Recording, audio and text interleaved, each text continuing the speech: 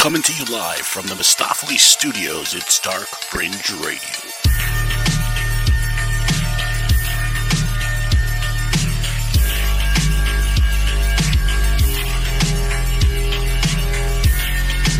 All I'm offering is the truth, nothing more.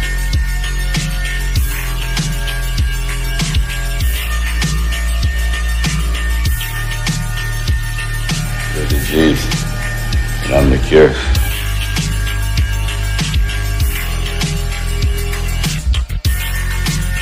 That is power.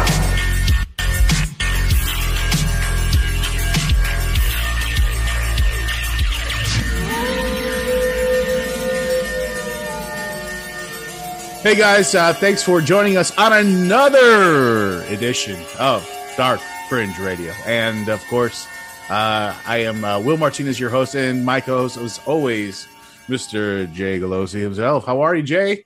Fantastic. I thank you for the extra flavor and roll. And, I had to do all that. With that Bruce Buffer flourish too.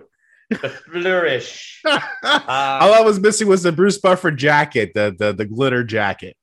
That was it. He's going cuckoo with those Listen, jackets. it's getting out of hand, isn't it? The last Seriously. review, it was like a blue sequence, like fucking glitter jacket. What was up with that? He looks like Liberace's farts. Oh, but you know what? He's tough as nails from what I heard. I guess he got into a fight with Frank Trigg. Buffers. Yeah, in the elevator between him and Frank Trigg, and I guess Dana White was in the elevator at the same time, and things got kind of out of hand. And you want that yeah, of smoke. course, Frank Trigg got the better of him, but still, he put up a fight. Fucking Frank Trigg. Yeah, Frank Trigg almost got the better of Matt Hughes. Exactly. And then he got run across the octagon and slammed for his trouble. Too bad for Twinkle Toes. One of my all-time favorite highlights. I mean, yeah, Matt Hughes is a douche, but well, holy anyways, shit, could that guy slam some people? Absolutely. Well, anyways, getting off the MMA tip there. Thank you, and joining us on another edition for Dark Fringe Radio, of course. And tonight we have a very special guest that we'll be getting into our interview with Mr. Todd Neiss, and he is a prolific Bigfoot hunter researcher. Has been doing it for a very long time, 30 plus years. I mean, it's just amazing. Just the some of the stories that he has and what his take is on the whole, Bigfoot Sasquatch thing is really amazing. And I hope you guys enjoy this interview. Me and Jay had a great time with him as well. So, but before we get into that, Jay, I would like to get into how to let everyone know how they can listen to the podcast. Very simple. How, William? How? Very, very simple. darkfringeradio.com. That's it.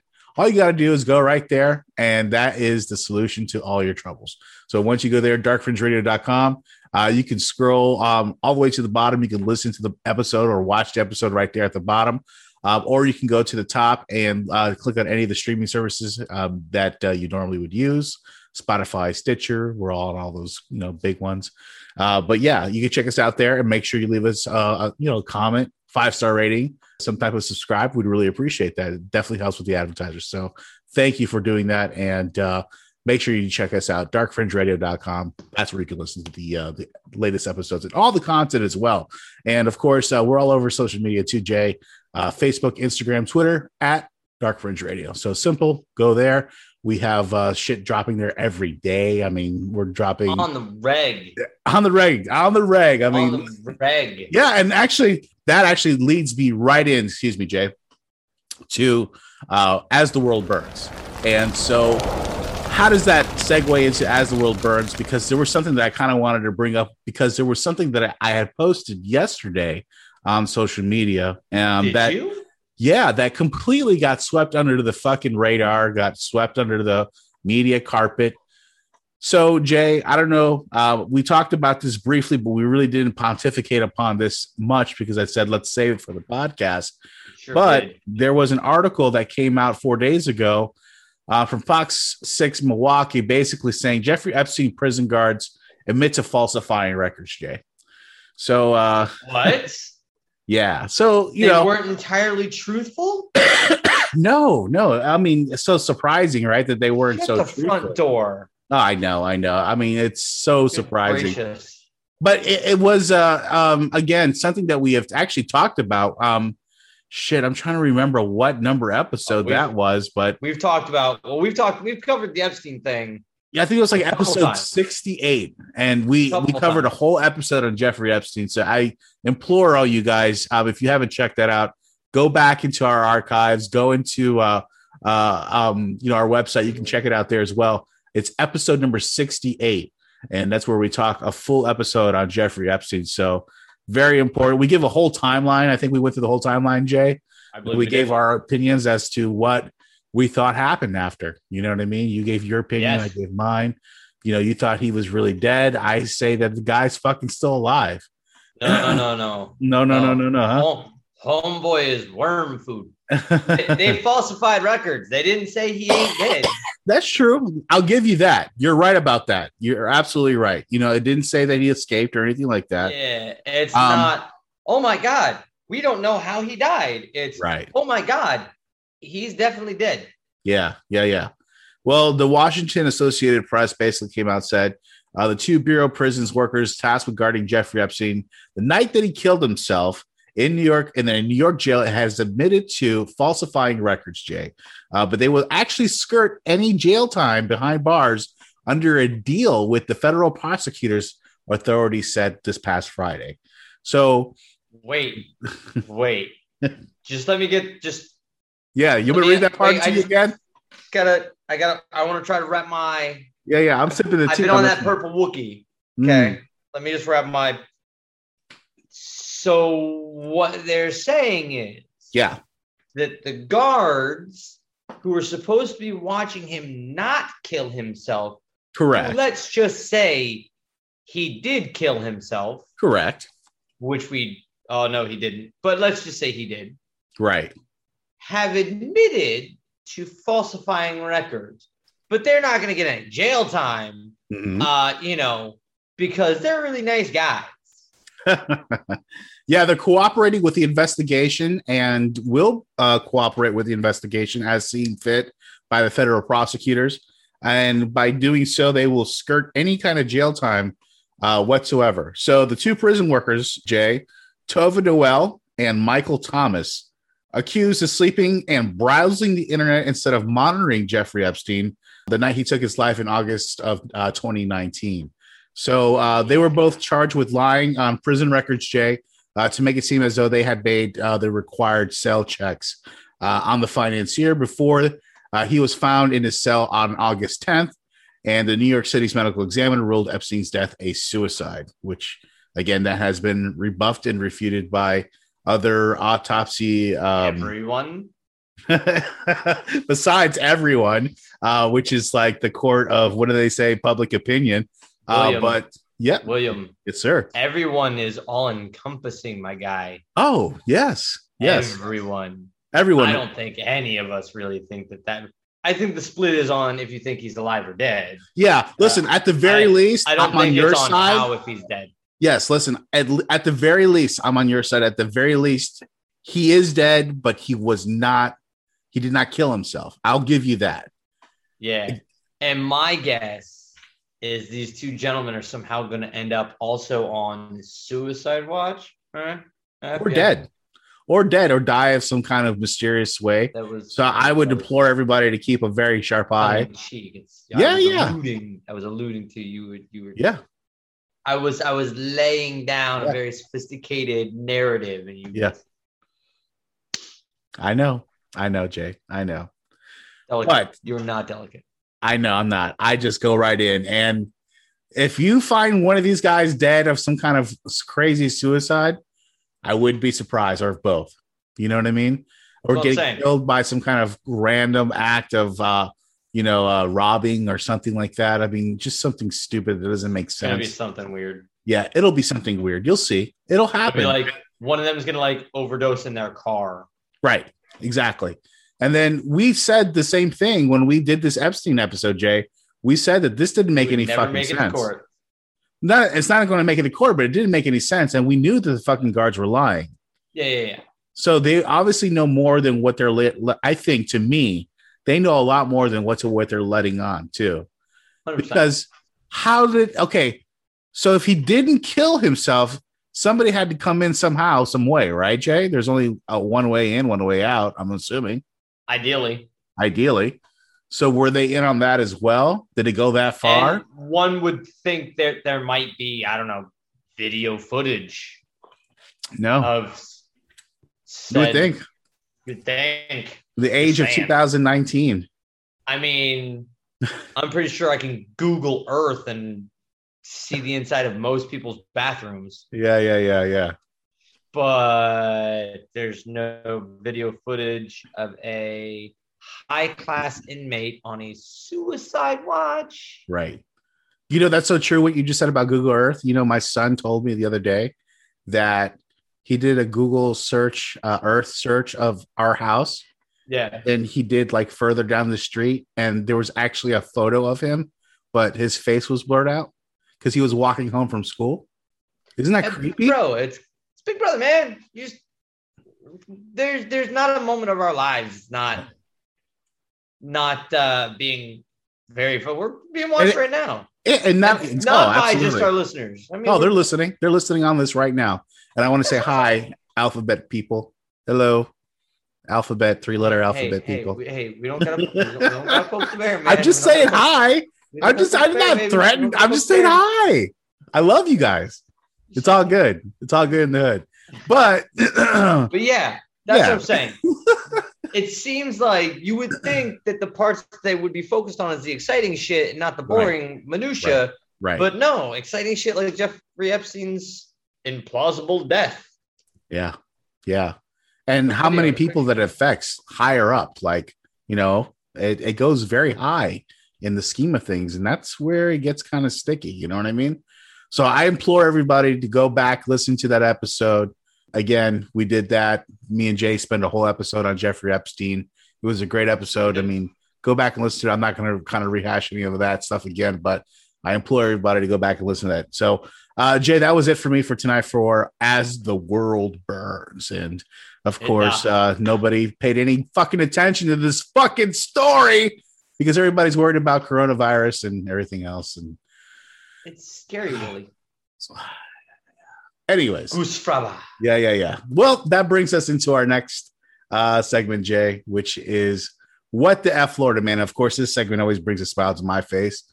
And it's here to my eye at the same time. But Florida man. A Florida man. A Florida man. A Florida man. Now to the town of Seffner, Florida, near Tampa, where last night the earth opened up as it does increasingly, and this time it swallowed a 37-year-old man as he slept in his home. A man accused of destroying a liquor store in Okaloosa County told police he was in Alice in Wonderland. Matthew Horace Jones also said a caterpillar smoking a hookah told him to do it. A man calls 911 while Collier County Sheriff's deputies are chasing him, and he says Donald Trump, our president, is his personal friend, a close one at that. A Lake Worth man is not too happy. He's accused of getting violent when waiters at a restaurant told him they weren't giving away free pizza. Covering Florida this morning, a Key West man is behind bars. Investigators say he was caught with a large amount of cocaine hidden in this Cookie Monster doll.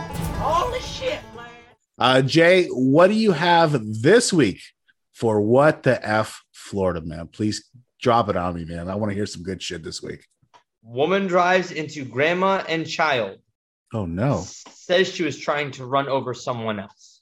Oh. So she killed somebody else when she was intentionally trying to kill somebody else. They're not dead, but yeah. Oh, okay. So, thank God. Driver accused of ramming her car into a woman and child last week claimed she was trying to run over someone else. The South Florida woman reports as she was driving her vehicle, it barreled onto a playground in Pompano Beach Park, hitting Chandra McLeod. It's wrong, but I tried. And her 3-year-old grandson, as they also knocked down a gate in the process. Huh? It's the Iranian tobacco, but go ahead. Yes. There, dude. Yeah. I made a valiant effort. The grandmother told the reporters that she witnessed a group arguing at the park. She saw kids running and screaming. Yeah. She knew that there was a fight, and she was actually just trying to get her little one because she knew it was only getting worse. At that time, a woman whose last name is St. Felix claimed she was at the park in an argument, and that's when things started escalating. Okay. She was attempting to run her over, but in the process, she lost control of the vehicle, didn't realize that she was about to run over a baby. Grandmother swoops in to save baby, gets hit by the car, gets a couple stitches. The baby is fine. Thank God. The woman is being brought up on charges, but says that she hopes that everyone is okay. And she was trying to run over manslaughter. I hope they at least throw on her. Right? I mean, you would just think. I mean, I know. You never know these days. I'm just saying. I know. That's so crazy. What a horrible. I mean, thank God that they're okay. Obviously, the grandma and the baby. Yeah. That's number one. If they weren't, I would not have read that story. Yeah, I know. That would have been such a downer of a story, Jay. Okay, I would have been like, God dang, Jay. It sounds bad. Yeah, I like everybody walked away okay. Let's start there. God. I wouldn't read one where like a 3-year-old died. I work with children. I'm a light, heavy guy. You definitely have your thing about you. Yes, you would never, ever. Okay, we're focused. I feel like we're focused on the wrong part. The woman told the cops she was trying to run over somebody else. That's what I'm saying. So, like, let me ask you this question. Was she like high on drugs, or was this a legitimate thing where she really was trying to run over somebody else and she really did lose control? Someone else. Yeah. That someone got out of the way. Said, fuck you. I'm out of here. Right. And that's when she lost control of the car and jumped the gate. Grandma got the baby out of the way. The car hit grandma a little bit, which is where she needs staples, but she got a little roughed up. She got clipped. A little roughed up. But listen, man, Granny did what Granny had to do. No, that's God. Listen, big up to Granny on that one. You know what? Let's give a big grandma for grandma on that one. That's a fucking right there, man. I'd say that's a trooper, right? Yeah. I don't know how many of us would have done that. I don't know. I would like to think I would have done it for my children. I'm sure you would have. Yeah. I'm sure everybody would have. Yeah. But listen, all we can say is we would like to say we would have. This woman could say she did it. She did it. Right. Exactly. Yeah. Well, listen, a great redeeming story at the end of that one, Jay. That was a fucking nosedive coming right back down. Yeah, but we turned that bitch around, didn't we? Oh, yeah. I thought that was a for sure, like, oh, woof. You brought it back up. Okay. Everybody was okay. I was like, all right, Jay. Yeah, everybody's fine. Everybody's okay. Thank God. But thanks, Jay, for that, for what the F Florida woman with your attempted murder driving, which that's the majority of women in South Florida anyway. But I didn't want to bring that up. Anyways, that's a hot button topic. Yeah.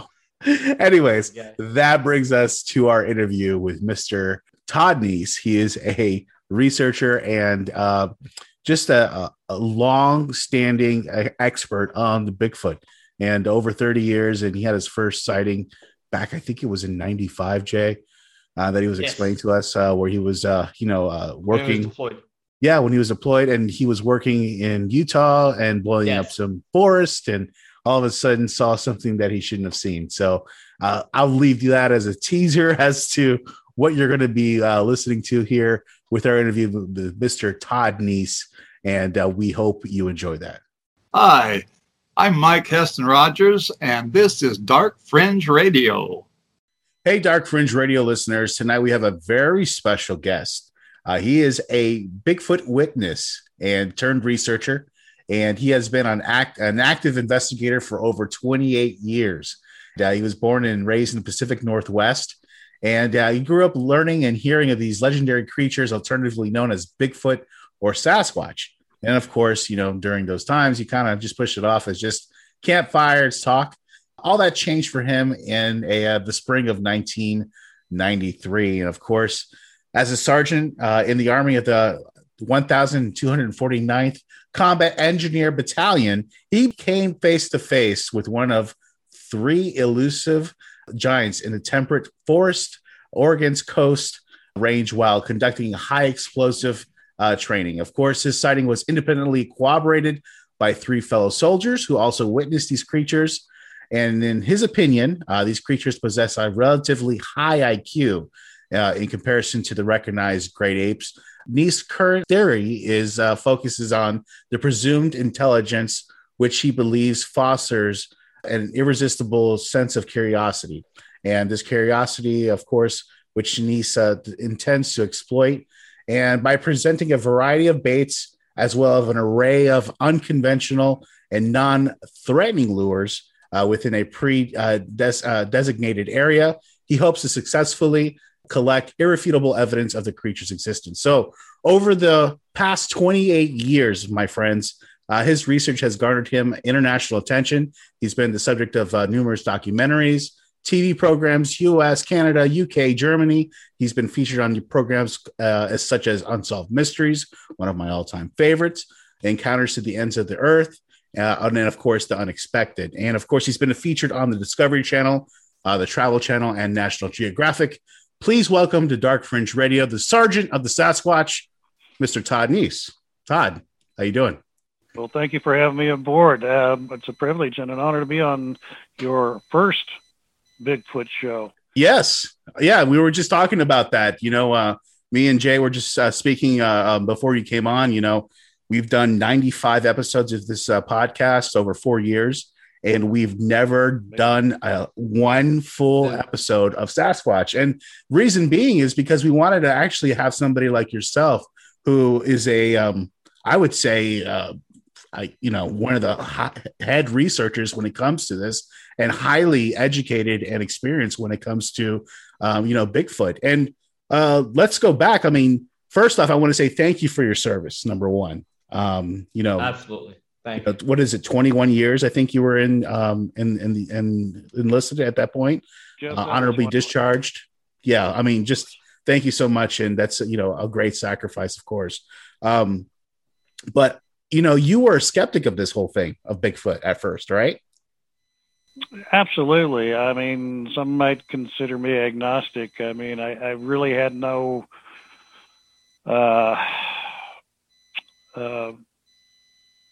I didn't really have anything in the game when I was growing up. Like you'd mentioned, I had kind of put it in the realm of, scary campfire stories to, get kids all riled up around a campfire, whatnot.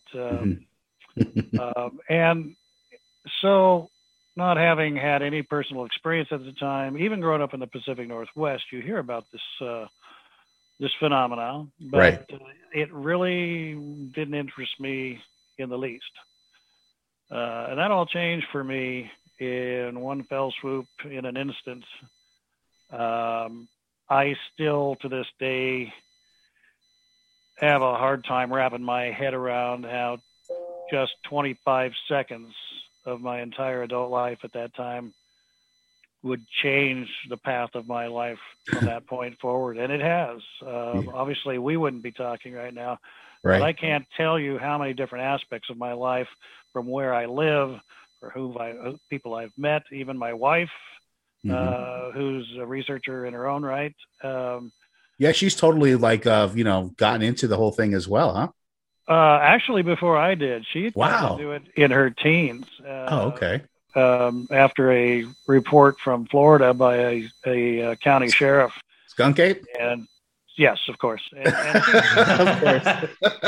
She's been hooked ever since, and we met somewhere along the way, and got married, which is a story in itself, and we'll probably circle back to that, as they say. Yeah. But, no, it's funny because you say Florida and I say skunk ape because we're here in Florida as well, and we are all very familiar with the legend of the skunk ape. Basically Florida's version of Bigfoot. Obviously you smell very horrid smell before you see him or catch a glimpse of him, but that's usually the legend, huh? Trust me, I always said, after interviewing hundreds of people over the years, and a handful of them claim to have smelled them, I've always secretly wanted to experience that smell. And one day I had my wish and checked that block, got that T-shirt, and I don't want to have to smell it again. Oh, really? Could you describe the smell for us? I mean, from your experience and us kind of open-minded skeptics, I couldn't even imagine what it would smell like. So what did it smell like? If you could. Well, the smell is one thing, but there's some unusual physics that go with it that are hard to really comprehend. So let's take a skunk, for instance. If somebody hits a skunk, quarter of a mile ahead of you in the road, you start to smell it and it gets stronger and stronger, and then wow, there it is, and then it's bad, and then it still takes you a quarter of a mile to try with the windows down to try to get that smell out of there. You've got that kind of a taper, if you will, into a smell that strong. Well, that was what physically was different. Just as a backdrop, there was a individual who was a rock hound who was familiar with this riverbed. It's called the Roaring River. Feeds into the Clackamas River here in Oregon. And he had been to this place apparently before. He realized that during the summer, when the water level drops down to a certain point, it exposes this lava flow that goes into the creek, and embedded in that lava flow is what he referred to as common opal. Mm-hmm. So he would go up there. Takes about 45 minutes just to get that mile in there because there's just no trail whatsoever. And he'd bring along his Australian Shepherd. Well, this one particular day, he got in there and started working on the rock and, of course, letting his dog wander. And he's down by the riverbed and chipping out this common opal. And just kind of for a minute sit there and visualize this metallic hammer on this metallic chisel, tink, tink, tink, very non-normal sound. Right. Well, that sound apparently attracted some attention. His dog starts growling and wasn't barking, but it just sat there and growled and growled and growled and growled. And after about 5 minutes of this, he assumed he got a raccoon or a squirrel or something treed, but he finally put down his hammer and chisel and went up to investigate what his dog was so upset about. And what, this is in his own words, what he said was, I looked in the direction my dog was looking and I saw a gorilla.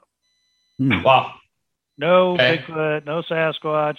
He said, I saw a freaking gorilla standing up on two legs, staring at my dog, glaring, and with every exhale was grunting very heavily.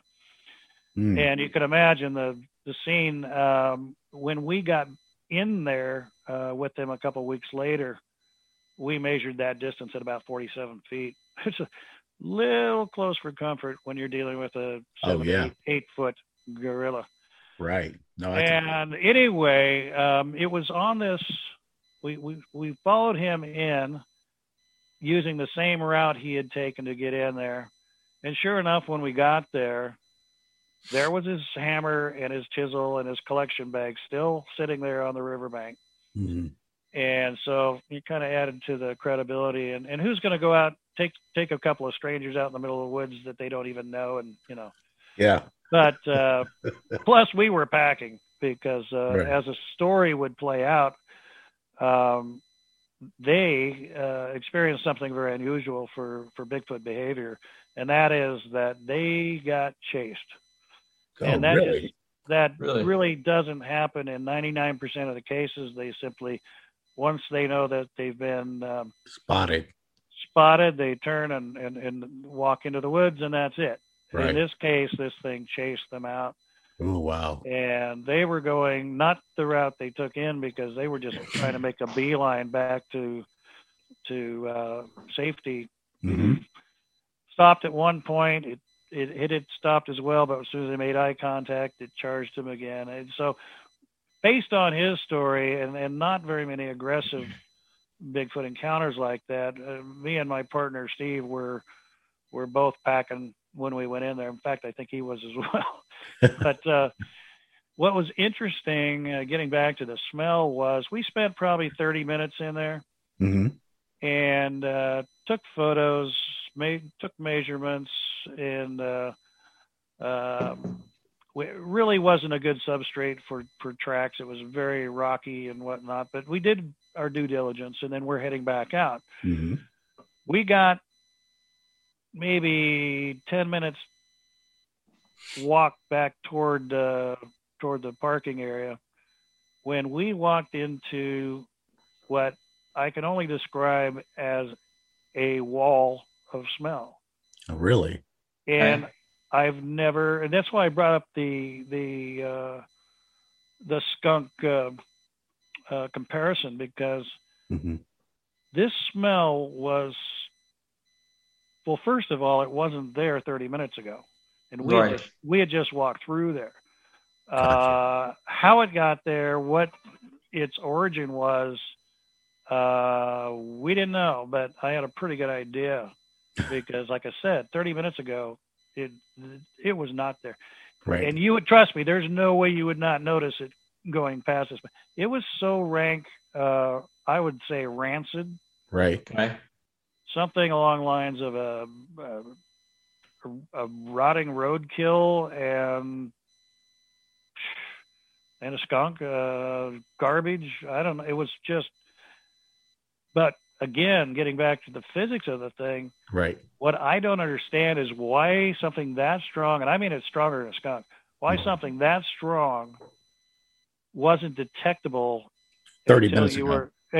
Wasn't detectable within 5, 10 feet, 20 feet from its origin. From its really? Source.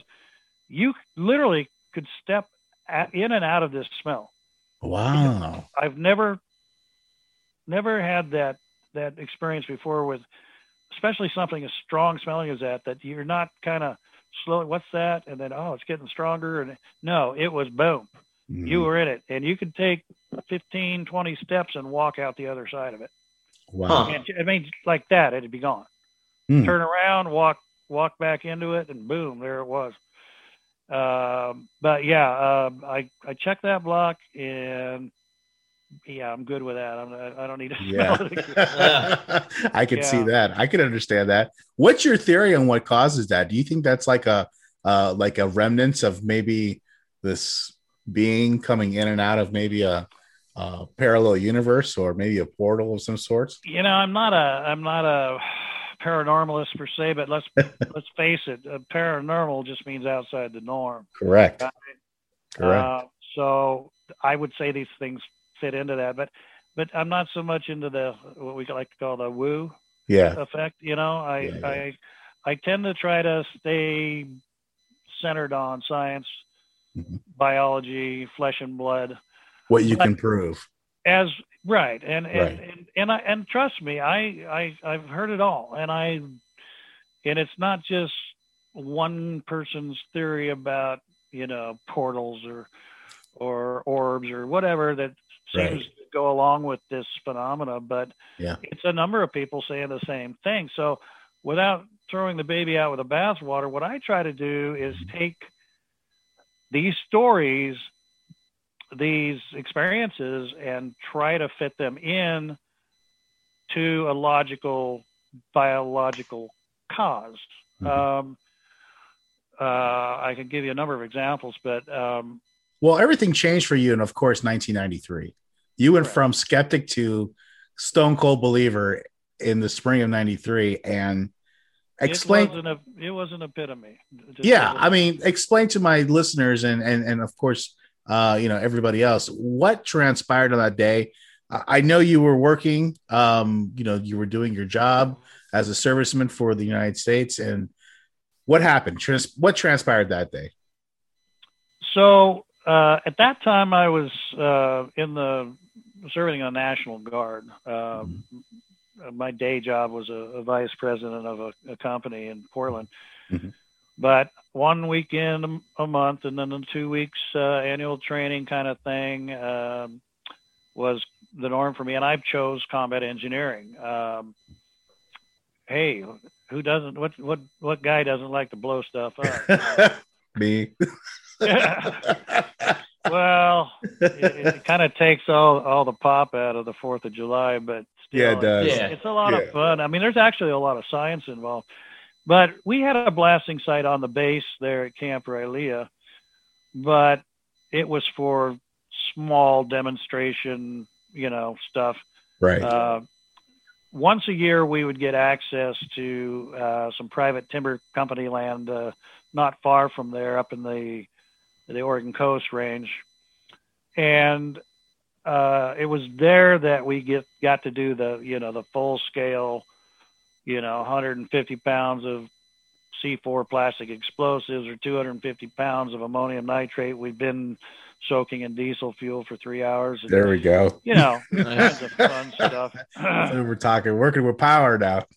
Oh yeah. So what we'd do is we'd use these gravel quarries that they had throughout their pretty vast holdings.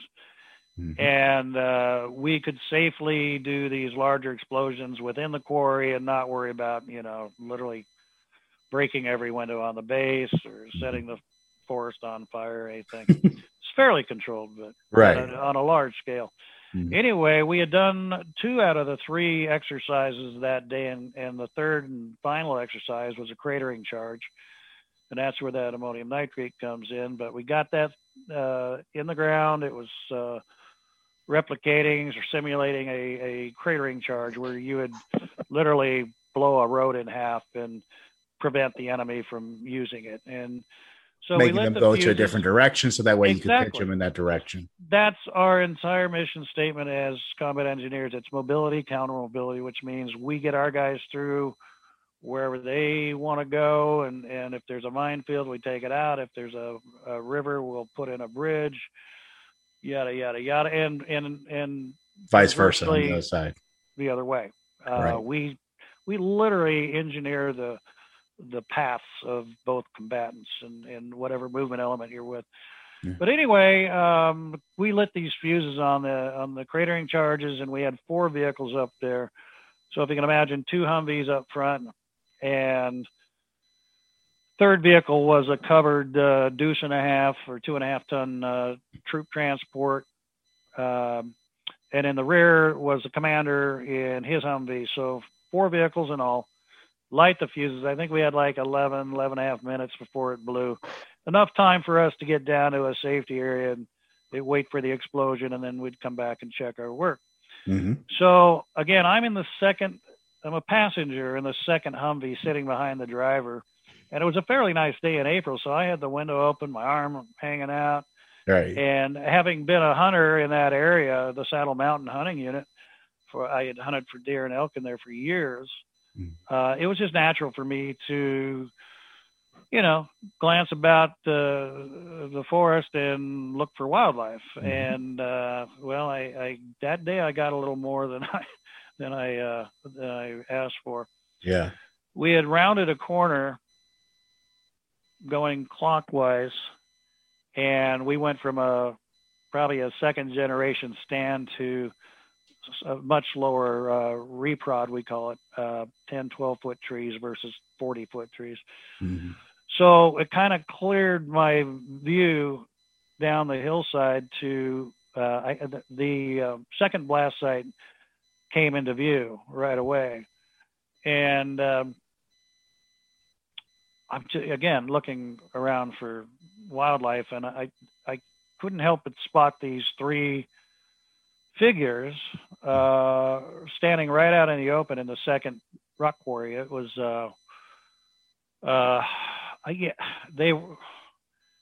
they were big, they were pitch black, there was no clothing on them, but still, when you're kind of in a process of denial. You see something that isn't supposed to be right, and you're trying to come up with excuses. There's got to be something other than what it really looks like. And so my first thought was, okay, what are those people doing down there? Because our SOP required, because of the obvious danger of what we're doing, is everybody's accountable. Everybody is together. Right. You don't have 2 or 3 people wandering around doing anything like that. Anyway, I hardly got the thought out of my head is, well, what are those people doing there? When I just came to this realization that I couldn't unsee what I'm seeing, and here are these big, massive hair covered. I don't know what. I'm like. Yeah, I mean, I could in only my imagine what you're even thinking at that moment. I'm trying to rationalize what you're processing in your brain. You know what I mean? Even for a split second, I thought, okay, I can make those out to be 3 North American black bears, but they're both all standing up together, and oh look, their arms go way below their knees, and it was just a matter of literally seconds before I had to accept what I was looking at, and then I was just really stunned. I was in shock, and I'm watching, and just for your audience, by way of description, the tallest of the 3 stood in the middle. Yeah, that was one thing I wanted to ask, if there was any, distinguishing features about, any of the 3. But yeah, I know through your the thing that you sent me, as far as your experience is concerned, yeah, you did mention that the one in the middle was quite bigger. Right. I mean, if I hold my hand up like this, you can see, my middle finger is a little longer than the other 2, and that's kind of what I'm looking at. But what was interesting was that larger one, I estimated at 9 feet or so, stood there like a statue, while the 2 on either side of it, which I still wouldn't consider small by any means, they were probably 7 foot tall. The 2 on either side of it were doing this rocking back and forth thing, right? And these long pendulous arms that went between their knees and their ankles are swinging in front or below their knees, as they apparently were just shifting weight from right foot to left foot and doing this rocking back and forth motion. And they did that the entire time I was watching them. And this wasn't a 5-second something flashed in front of my headlights. That's unnerving. It was 25 seconds at least. Yeah. Which doesn't sound very long. But it's significant enough time for you to distinguish certain things. Well, I would encourage your viewers to look at their watch for 25 seconds. They'll get to about 15 and say, hell with this. 25 seconds, especially considering what I was watching, seemed like an eternity. Oh, I'm sure. So anyway, this rocking motion continued throughout the entire time that I am looking at them. And I should, again, by way of description, note that, I'm sure you've seen the Patterson-Gimlin footage from 1967. We were just talking about it. Okay. Yeah. We're talking about what became known as Patty. Right. I've studied that film for many years, and I'm actually friends with Bob Gimlin, who was one of the 2 people there on the scene. And these things did not seem to have that. I don't know if Patty was pregnant or had been recently pregnant, or was just old like me, and people tend to get a little paunchy in their old age. But these 3 things I'm looking at, they look like bodybuilders with hair. Really? I'm talking, their shoulders were massive. Okay. The head appeared to sit directly on the shoulders, as if their traps literally went from like the bottom of their ears all the way out to their shoulders. No real visible neck, just a solid block of so a bunch of big, tall, hairy Brock Lesnar's basically running around the floor. Pretty much. I'd love to draft them for the Seahawks, but I can't. Right. But we're not going to bring up the fact that I'm a Niners fan. No. Here we're we just go. Going to leave that be. Oh, shots fired. Apparently we're out of time, but thank you. No, I'm kidding. Love it. Love it. So, no, I mean to say that these were barrel chested. Right. And a very marked slendering down to their waist. So, if you will, Patty didn't look that way to me. Not at all. She looked pretty heavy set, but all 3 of these boys, I mean, I assume they were boys. But, you think Patty was legit? You think that was a legit sighting? Absolutely. For a number of reasons, and like I say, I've studied it for decades. Yeah. I have no doubt at all. And that's not just in looking at the scientific data, looking at video enhancements, but knowing at least one of the individuals who are there who is as honest as the day is long, who literally, when they came back from that encounter, wanted nothing more to do with it, went back to ranching, while Roger went on a pretty much a nationwide tour with the film. But yeah, right. Bob Gimlin is such a gentleman, part Native American, cowboy all the way. And up until 80 years of age, he'd still been breaking horses. And the guy, wow, I've known him for years. I've gone, I've shared the stage with him. I'm surprised to say, but I mean, I've gone to his birthday parties. I've hung with the guy, and I'll tell you what, that guy couldn't lie if you paid him. Yeah. And I do remember one year asking him, and I don't mean to get off on a tangent, but no, said, please, Bob, is there, between you and me, is there any way that you and Roger could have been hoaxed? Because I don't believe that you had anything to do with a hoax, or, you know. Right. But is there any way you could have been hoaxed? And he said, well, Todd, I'll tell you, I don't think so. He said, because Roger and I'd get up every morning at camp, and we'd put the coffee on, and then we'd roll out the map, and it was only then that we would pick the route we'd go that day. So there's no way anybody could have known which way we're going in order to get up ahead of us to hoax us. So he said we could have gone any number of different directions.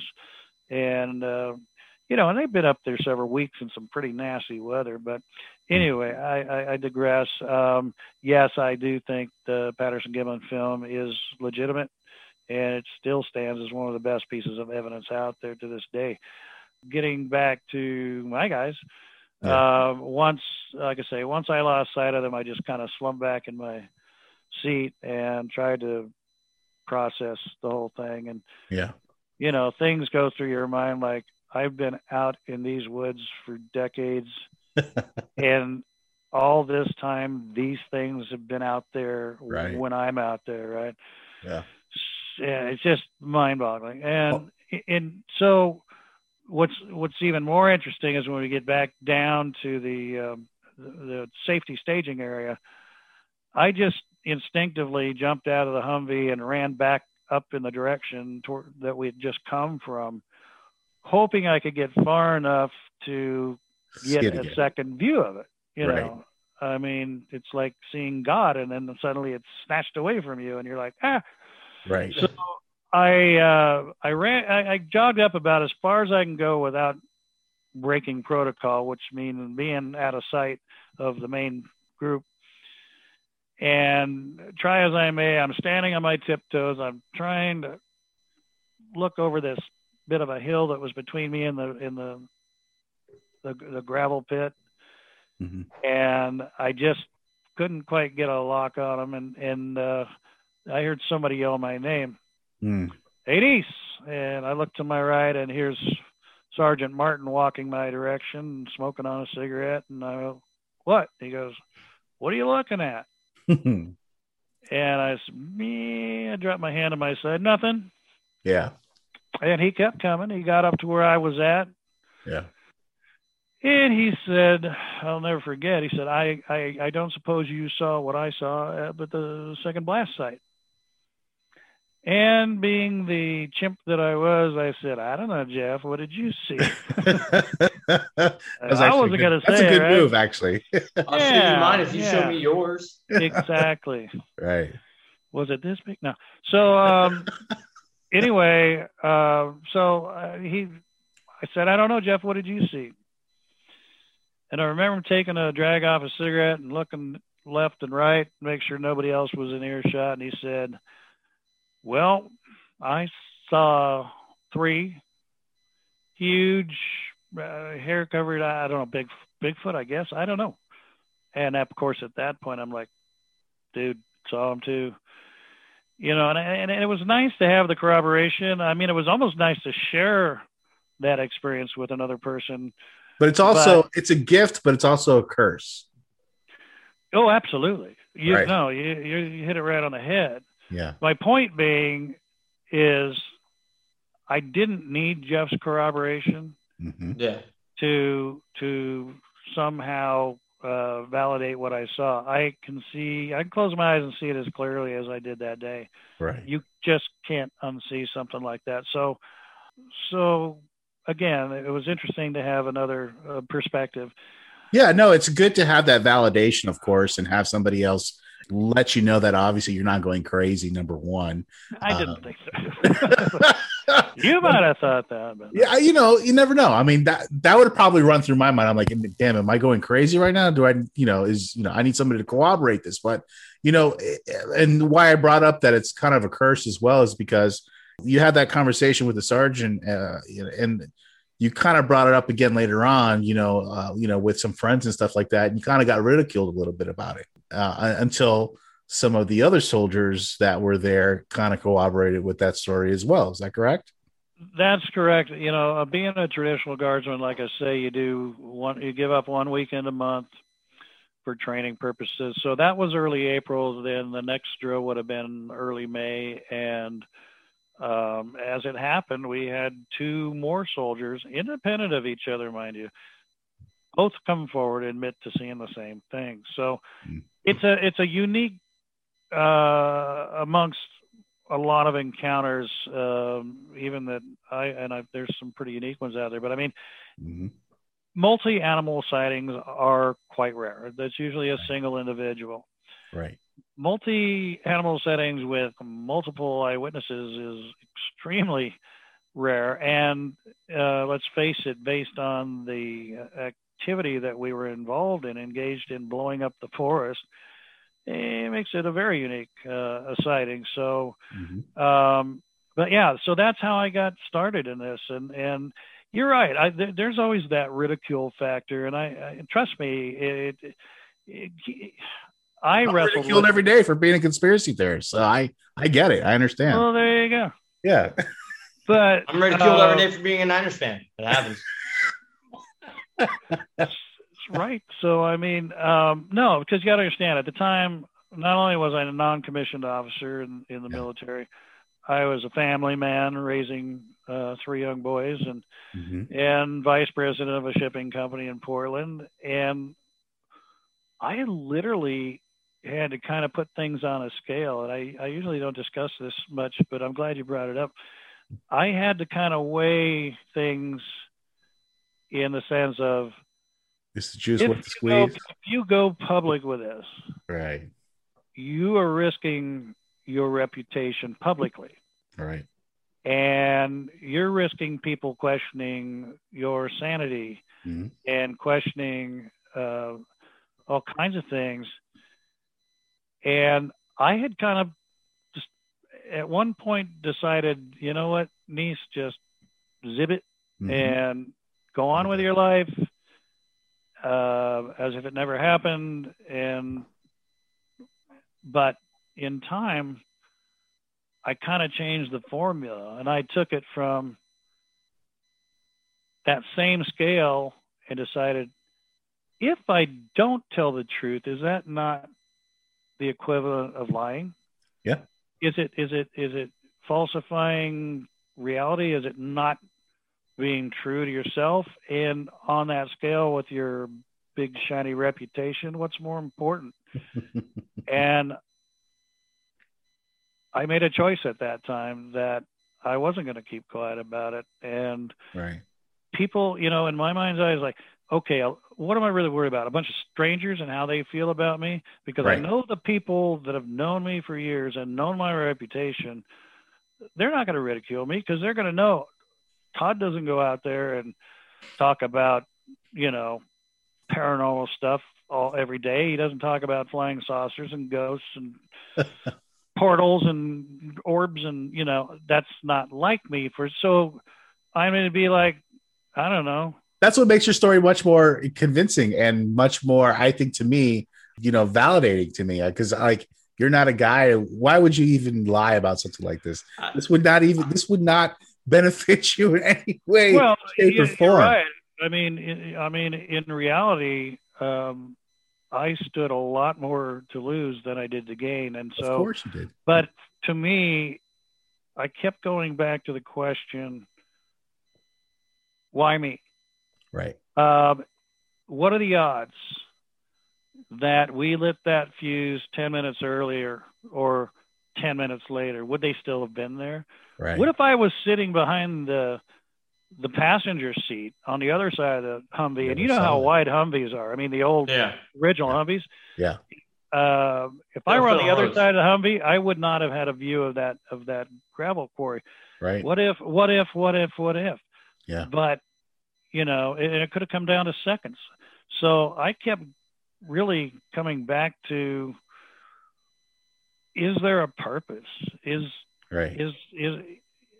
Again, why me? I mean, could have been anybody, could have been nobody, but it was me. And so I have chosen, and I made a commitment long ago to dedicate my life to bringing the truth to life.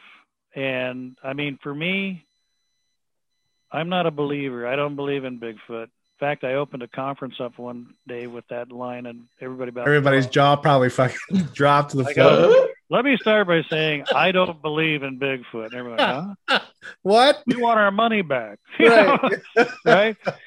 But then I follow, of course, with I know they exist. Right. I mean, it's asking me like, do you believe in cats? Do you believe in a bird? Right. No, I know birds exist. Right. I know Bigfoot exists, and it's not a Bigfoot, by the way. There's more than one. I saw 3. And if you just use your God-given brain, you'd realize that it's impossible for one solitary legendary beast to have existed for hundreds of years and not have any offspring. Yeah. I mean, there had to be a civilization of them. Yeah. So anyway, that's what I've done. I mean, I've partnered up with different people. You co-founded the American Primate Conservancy. I mean, with your wife Diane. Correct. That's awesome. I mean, that's awesome that she even got involved with all this too. Oh yeah. I mean, we each had our own before we met and got married. She had the Stalking Hominid Research group, and I had the American Primate Foundation. Mm-hmm. When we got married, it's like, it's stupid to have 2 websites and 2 organizations. Let's just combine them and call it what I think is more apropos anyway, which is a conservancy, because that's our mission statement is the discovery, research, knowledge, recognition, and protection for this species, whatever they are. With using non-threatening tactics as well, which is something that I like to highlight because, I think that's a very important part of that. Yeah, people ask me, going back to my sighting, a lot of people raise a good issue. They go, okay, I'm trying to picture myself. I live in the woods, and all of a sudden I hear an explosion, and I see a mushroom cloud. And believe me, these put up mushroom clouds, huge explosions. And then it happens again. People go, give me a break. Any deer, elk, bear, cougar, raccoon, fox, squirrel, anything would be going 180 degrees the other direction, away from that. And it may take them a long time to recover before they decide it's over and maybe they can come back home, if there's anything left of it. And so how odd is it that after what was just an hour at the most from that last explosion, that these creatures would be able to overcome that innate fear that most other animals wouldn't? And that's where I get to this what I believe to be a heightened sense of inquisitiveness, if you will. IQ level. Exactly. They're smart. To allow your curiosity to overcome your fear to that extent, to me, spells intelligence. It's like, yeah, that was scary, and geez, boy, that was crazy, but we got to check this out. Right. And I don't know of any other animal that would do that. Yeah. And Except for humans. Well, no, I guarantee if you're out in those woods and there was over here in the back in distance, there's a mushroom cloud, and then right over here is another one. You don't know where the next one's going to go off. Or yeah, I'm out. Yeah. I'm not going nowhere near there. He's right. I mean, but here, let me give you an analogy that I think is appropriate. Okay. On the human side. Okay. So let's say you're sitting, or you live in, suburbia, USA. It's a beautiful day. You're out on your porch. You're drinking a cold one. When all of a sudden, without any sort of warning, you see a jet airliner coming down into your neighborhood, trailing black smoke. It impacts, say, 4 or 5 blocks away. It's a huge fireball. You feel the ground shake. There's this ear-splitting explosion. And yeah, trust me, for the next minute or so, you're probably paralyzed with fear, and you're like, oh my God, oh my God, oh my God. You're coming to the realization that it's an extremely volatile, dangerous situation. But I think what's going to happen over the course of the next few minutes is we as humans, now that you realize you're safe and that there's not, 10 planes to follow, right? That we either by means of wanting to render assistance or help in any way you can, maybe there's some survivors, or maybe just out of morbid curiosity, you want to be a gawker or whatever. I think you're going to find yourself drawn to that amazing event and absolutely and put that fear aside. And again, I don't think Sparky is going to follow you, but Sparky's smarter than us, right? Yeah, oh yeah. but I think that's a good analogy. And so no, it is. My expeditions that I've run, in fact, the first 2 were called Operation Entice Contact, and then of course Entice Contact 2 5 years later. And the whole concept was, you don't find Bigfoot finds you. Bigfoot finds you. And if you think for a moment that you're going to spot a Bigfoot before they spot you, could happen. And you're going to run it down, good luck. Right. Yeah. What would you say? What would you say to somebody who hasn't done a lot of research, someone like me, someone who's openly skeptical? I don't think I know everything. I haven't done the research. I genuinely don't know. I don't believe in it. But what would you say is something that you could point to, a piece of evidence that you think a novice like me, that would help kind of maybe turn that tide to get them to be a little bit more on the believer side if they weren't? Well, first of all, I'd say find another hobby. But that aside, I say do your homework, do your research, talk to people. There's a tremendous amount of information out there if you know where to look. Attend conferences, meet other people, network, and just try to open your mind up a little bit and realize, and trust me, there's no doubt there are hoaxes. Some of the things that detract from people being serious about this is hoaxes, which I doubt make up 1%. There's a lot of people that, again, coming from the woo side, tend to attribute a lot of attributes, shall we say, that no other animal has that we've ever discovered. Mm-hmm. In some cases, they may just be born into that kind of imagination. And in a lot of cases, I've watched researchers that have been very serious biological researchers after 10, 15, 20 years start kind of, sway over. It's got to be quantum physics, some sort of, it's got to be, supernatural. They've got to have these amazing characteristics that you can't point out in any other creature out there. I mean, if you can say, hey, look at the western garden weasel, right.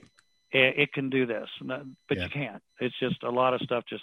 And not only to mention that, I mean, we're constantly finding, extinct, animals that we thought they were extinct for millions of years. Mm-hmm. I think today I read an article today about some bony fish that was discovered that had been supposedly extinct for like millions of years. Yeah. And I've never even heard of it. It looked so strange. And it was alive too. You're talking about the coelacanths. Yeah, exactly. Yeah. So, I mean, things like that, I mean, it's got to be possible. And, when it comes to gathering evidence, that's the most important thing. There's different, mannerisms. There's different methods in doing this. What do you find is probably the most, for you suitable type of investigation when you go out there, to try to track or find a Bigfoot? I mean, are you using, FLIR cameras? What do you use when you go out there? Well, my array of scientific technological toys grows by the day, it seems. But it's like a ghost hunter, just like that, yeah. Right. So no, it's like I have a car collector, just constantly getting parts. All kinds of game cameras, probably 20 or more. We set those up in different locations and sometimes up as long as 9 months at a time. Get some fantastic wildlife shots, but not the prize shot. But when it comes to audio, we use what they call a digital recorder called a Tascam. There's a few others out there. Mm-hmm. I think Zoom makes another really good set. And then there's when it comes to video, we have now 2 drones that utilize 4K cameras and can fly up as high as 2 miles. Wonderful. Over 10,000 feet. Mm-hmm. We have the thermal imagers, of course, the FLIR, which will do both video and still shots as well as audio. Right. I'd love to upgrade that. Mine's got probably about a 500-foot range. Gotcha. If that. There's I just purchased a Psionics color night vision camera, which does again video, the photograph. But it basically looks like daytime and night, basically, right? It's better than what I used in the Army, and I've only been out of the Army for 2 years. But I'm talking, instead of that green, grainy stuff you see on TV, I'm talking full color. Really?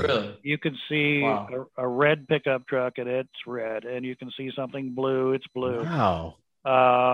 And they're fairly inexpensive. I mean, when you consider the technology, they even have their own Wi-Fi where you can actually project it to, say, a tablet where somebody who's with you can actually watch what you're looking at through the scope on a tablet, right? And record it. Amazing. So the technology is trickling down. Most of it starts out in military, and over time trickles down to the public sector, and comes down in price. And for poor people like me, that's a good deal. Hey, listen, just like us. So I have a piece of equipment that I don't know if anybody has, and I've had it since really the 90s, which is seismic ground sensors. And I have a kit of 4 of these. They're radio transmitters that have a 6-foot lead that come off of them that go to a spike, and you put this spike in the ground. Mm-hmm. Each transmitter sends out its own unique signal, and it measures vibration in the ground. So if something walks by, it'll pick it up. And I'm not just talking 10, 15, 20, 30 feet from this spike. Depending on the substrate, I've actually had them detect out almost 100 yards. Wow. Yeah. I've actually set them up on a football field, which, mind you, is a perfect substrate. You've got grass. It's a perfect environment, right? But in that perfect environment, I've put one on the 30-yard line, the 60-yard line, the 80-yard line, and the end zone. Got on the other end zone, jumped up and, jumped hard on the ground, and you can literally hear all four of them trigger in succession because it takes time to get to each one. Yeah. But 100 yards in some cases. So, but we'll put these out around our base camp on, what look like reasonable avenues of ingress, game trails and whatnot. And so that's a tool that we use. I can't even, we've got a bunch of crap. That's all. I'm sure. I mean, yeah. I mean, but when it comes to the expedition, again, we try techniques that are conventional. Mm-hmm. So let's forget about Bigfoot for a minute. Right. How do we get a bear? How do we get a cougar? How do we get a deer? Is there a way to draw in an elk? Is there, how do you get ducks? So you start looking at things like bait. You start looking at things like putting out distress game calls. Mm-hmm. And there's a whole library of those, which will bring in coyote and cougar and bobcat, you name it. One thing I wanted to just jump in real quick, if you don't mind, Todd. Sure. I've also heard tree knocking. Is that a true thing? Oh, it is. Trust me. I went all the way until 2 years ago without hearing one, but I heard enough about them, and I never had an issue with it. But yeah, 2 years ago, my wife and I were camping on the south side of Mount Hood here where we live. Mm-hmm. And just before sunset, heard a very loud crack, like two wooden baseball bats being smacked together as hard as you could. And there was nothing out there that I could equate it to as far as like, okay, an elk stepped on a rotten branch and it cracked under its foot or something. No, this was crack. Yeah.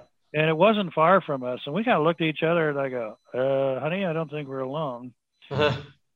And then shortly after that, I'd say 45 minutes later, now the sun's gone down. You got to imagine it's 85 degrees, no wind, period. We're deep in the woods.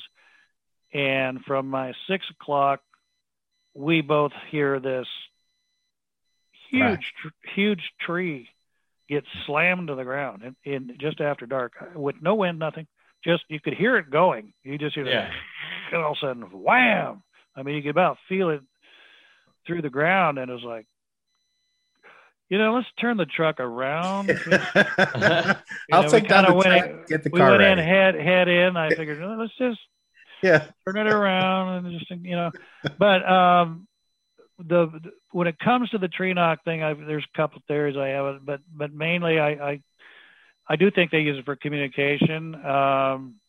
It's not always a single knock, but my theory is they use this as a fairly subtle means of alerting other of their species that the short hairless guys are in the neighborhood.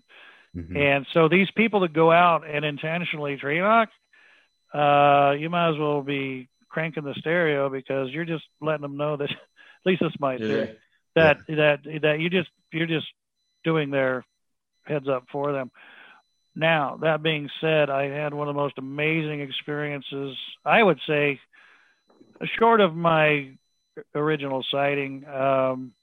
I had the opportunity to go to, of all places, Nebraska. I had been in touch with a native gentleman there who, for almost 2 years, and who I found very interesting. He's a Christian man and lives on this reservation and does his Squatch rezzing group out there. And I had seen a number of videos that he had taken out there. And I don't know if you've heard of eye shine, but there's a phenomena that goes with Bigfoot that apparently... I've heard that. Yeah. Okay. And I had heard it too. Never experienced. Explain if you could, please. I can't. That's the problem. So in places where this phenomena occurs, obviously places where people have had experiences with Bigfoot, and basically a lot of people might, and myself included, up until November or October. Think, okay, well, were you shining a flashlight their direction? Was this actually reflection off their retina or the tapetum? Was there any background light? Maybe not shine directly at them, but the whole concept of bioluminescence in a primate, which we are, imagine it's one of us. Right. If you had the ability to generate naturally some bioluminescence through the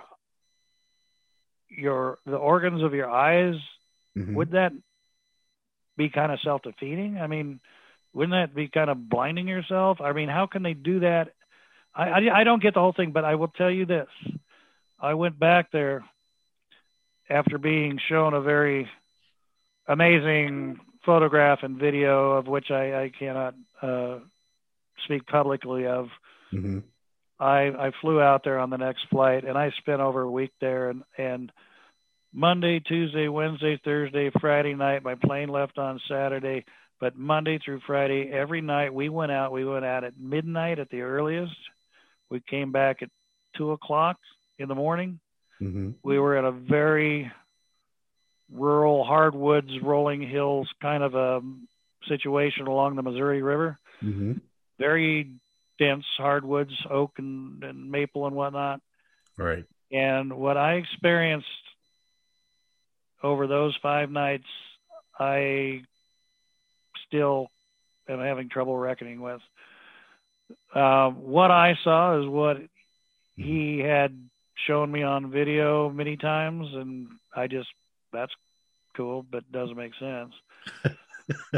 And frankly, it still doesn't make sense, but I'll tell you, we went out there and my friend would speak in his native tongue. We'd park the car, turn off the lights, nobody coming down this 2-lane road. Right. You would hear a car from half a mile away.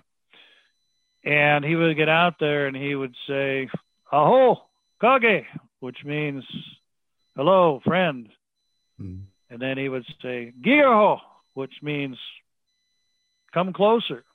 And he talked to them both in his language as well as English, and probably for my benefit. But I swear to God, after sometimes 30 seconds, maybe 2-3 minutes at the latest, I'm not kidding you, from out of pitch black darkness, boop, and then over here, boop.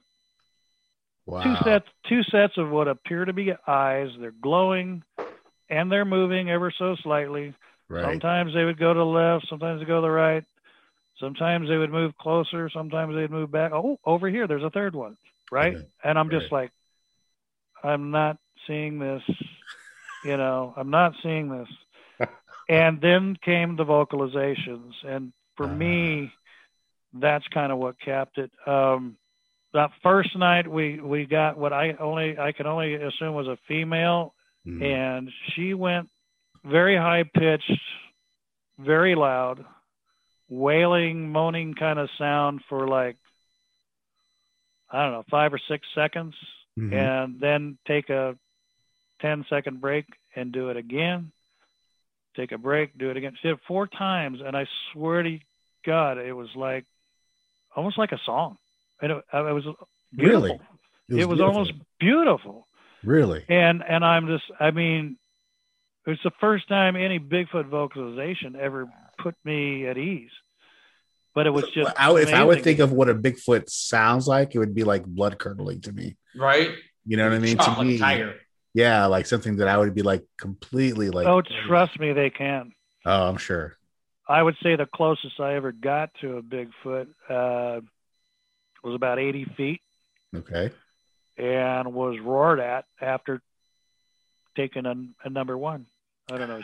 Is this a kid-friendly show? I don't know. Yeah, no. I had to go pee. It's definitely not kid-friendly. Edit that out. I already dropped the F-bomb earlier. So. All right. So anyway, I had just gotten done answering the call of nature and was was just buckling my belt when at about my 10 o'clock, horrific, ear-splitting, probably 125 decibels, what I call almost a roaring bark, if you will. I know that sounds weird, but I call it that because I want you to imagine, the MGM lion at the start of the movies that does, Right. Yes. I think they call him Leo. I don't know. Right. But crank that up to volume 12 Mm-hmm. on the best speaker system you ever got, Mm-hmm. and have this deep roar go off, and then for like 3 seconds, and right at the end, it just ended with a real guttural at the end of it, almost kind of like a bark. It was but that's not even close. I'm Right. telling you, 2 minutes passed before I could even move. And I honestly, look, I've been shot at by rockets and mortars and missiles and bullets and swam with sharks. I got chased by a damn grizzly up in Canada a couple of years ago. I have jumped at a perfectly good working aircraft. Yeah. And I have There never... are other ways to entertain yourself, I promise. Yeah.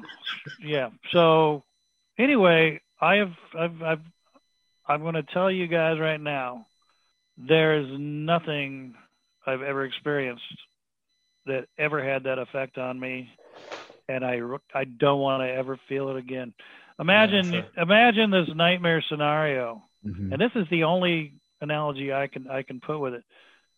You're flying at 12,000 feet, and suddenly the plane breaks apart, or your best enemy pushed you out, and without a parachute. Now, you've got 2 minutes before you hit the ground. And in reality, it looks like the ground's coming up to you, by the way. But you got 2 minutes to your death. And if you're given a gun at that point, you'd probably kill yourself before you even got close, just because the terror, the abject terror that you're going through during that fall, it's insidious, it's cruel, but that's what I was experiencing that day when I was roared at. That was in 1998 at the base of Saddle Mountain. That expedition I had, I don't know if you know Peter Byrne or Ron Moorhead, but I had them with me on my duration team, and I've gone out several times with them since, camping and whatnot. But unfortunately. And you've let me go back to that. You've done research in a lot of different places. I mean, not just in the Pacific Northwest, but do you find that your area there, the Pacific Northwest, that's the place to be if you really want to have an experience? I used to think that. I've kind of had my eyes opened up a little bit. I've actually done research, in California, Northern California, and the Sierras, and the Coast Range. Arizona's got some very high mountains, actually get snow every year. Nebraska, I just came back a year and a half ago from Alaska on an investigation. Plan to get back up there this summer. All through Canada. I'm working on a... Oh, I'm sure there's stuff in Canada. There's got to be stuff in... Oh yeah, well, I'm working with the gentleman to put together an expedition where we'll be flying out of Campbell River, which in British Columbia is on the east side of Vancouver Island, about halfway in between. Okay.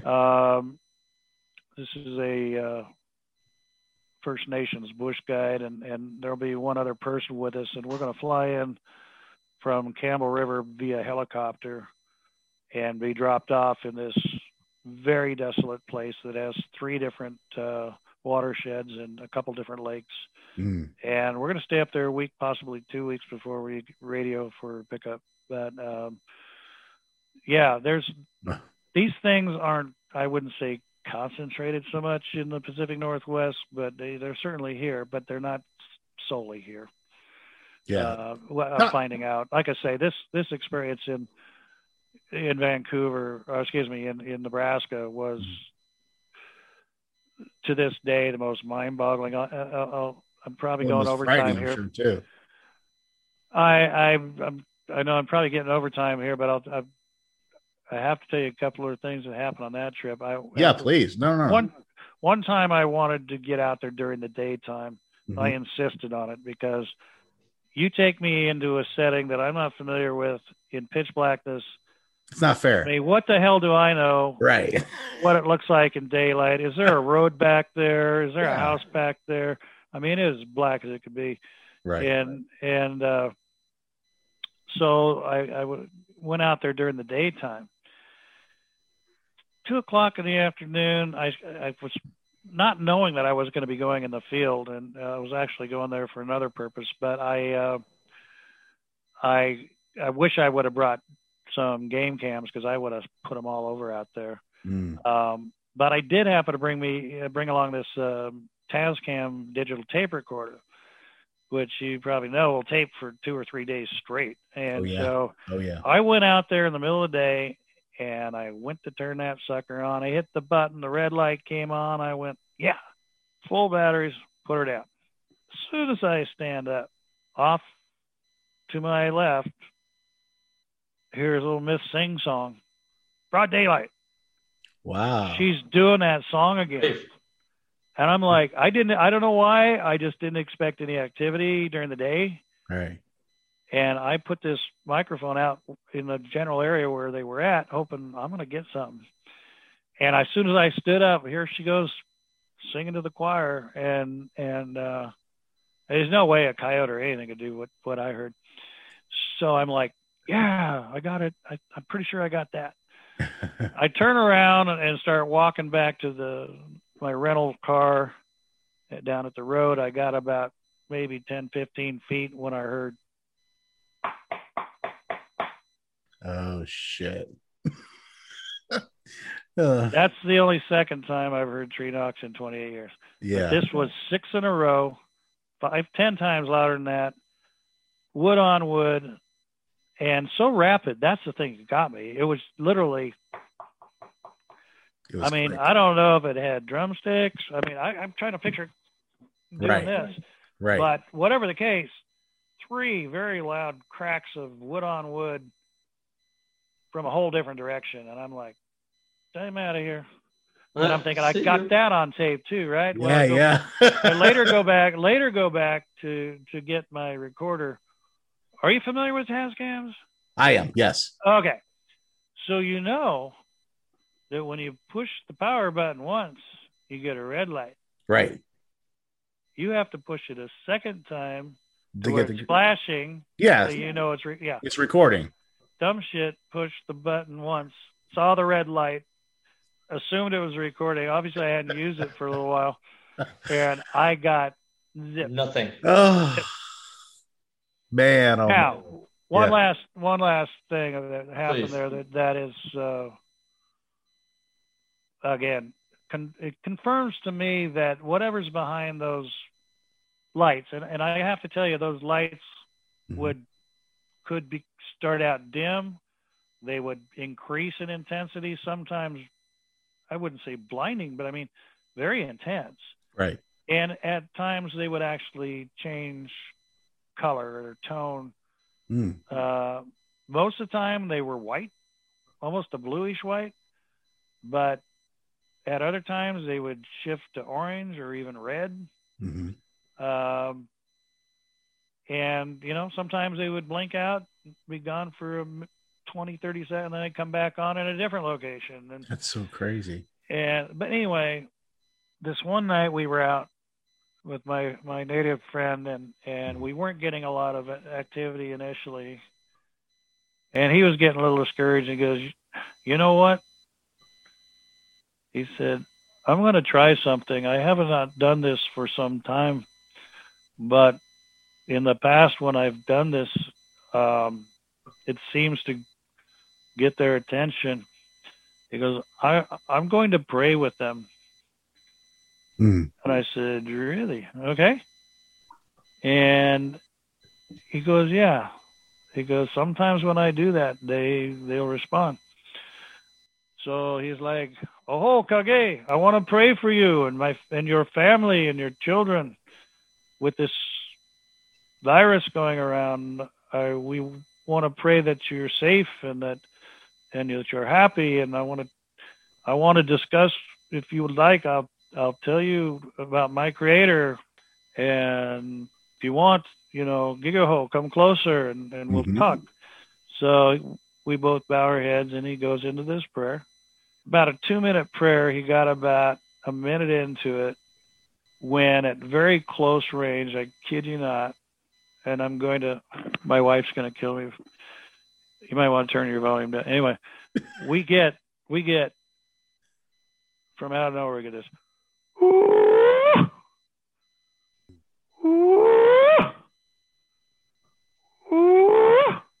Wow. Does it 4 times. Yeah. And it seemed like it was 50, 60 feet away. And I kept my head down like a good prayer guy. Mm-hmm. My friend keeps going along, finishes his prayer about a minute later, and then when he hardly got amen out of his mouth, I go, was that them? And he goes, oh yeah, that was them. It worked. I'm like, holy crap. Yeah. But I'll tell you another thing that was weird, and we can leave it at this if you'd like. I did have my FLIR with me. I also had a video camera. Mm-hmm. For the life of me, even when I'm looking at these eyes in the woods, I could not pick up a heat signature.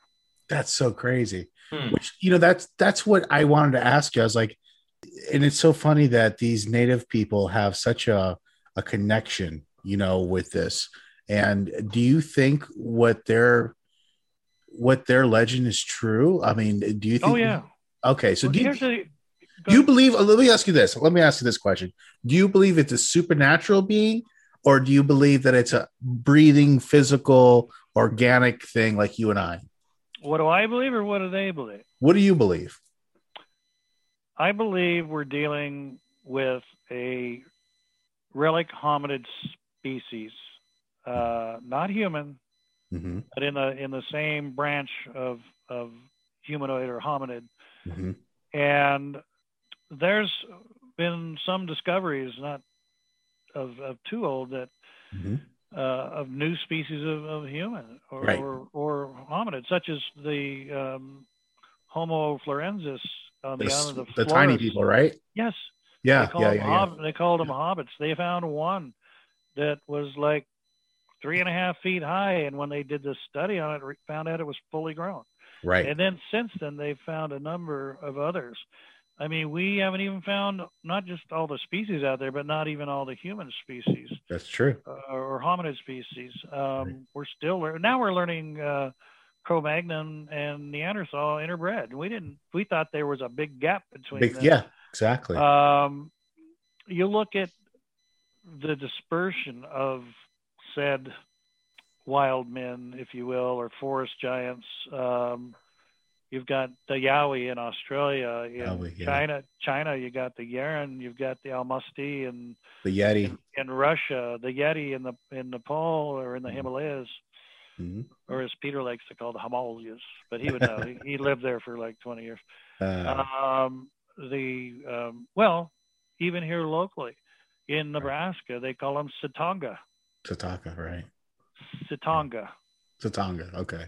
And Alaska, when I went up there and did some investigating, I happened to meet and just really happenstance meet and have become friends with a Inupiat chief of a Eskimo tribe up there. Oh, wow. And he says, we call them Kushtakas. And so here's the thing. When I first saw what I saw, I went straight to a library and checked out every book they had lent me on the subject. I wanted to know the newest, latest, greatest technological information on these things that I saw. Right. And in very short order, I started doing the math, and I went, hang on a minute. We've been here less than 300 years. And when I say we, I mean Europeans. Now, correct me if I'm wrong, but Native Americans have now been dated back here in North America 19,000 years. Right. 300? 1900. Who do you think has more knowledge? The most information. I mean, it's not even close. Yeah. You know? When you put it in those terms, you're absolutely right. Absolutely who right. has had to live symbiotically through millennia Right. side by side with these things than the Native Americans.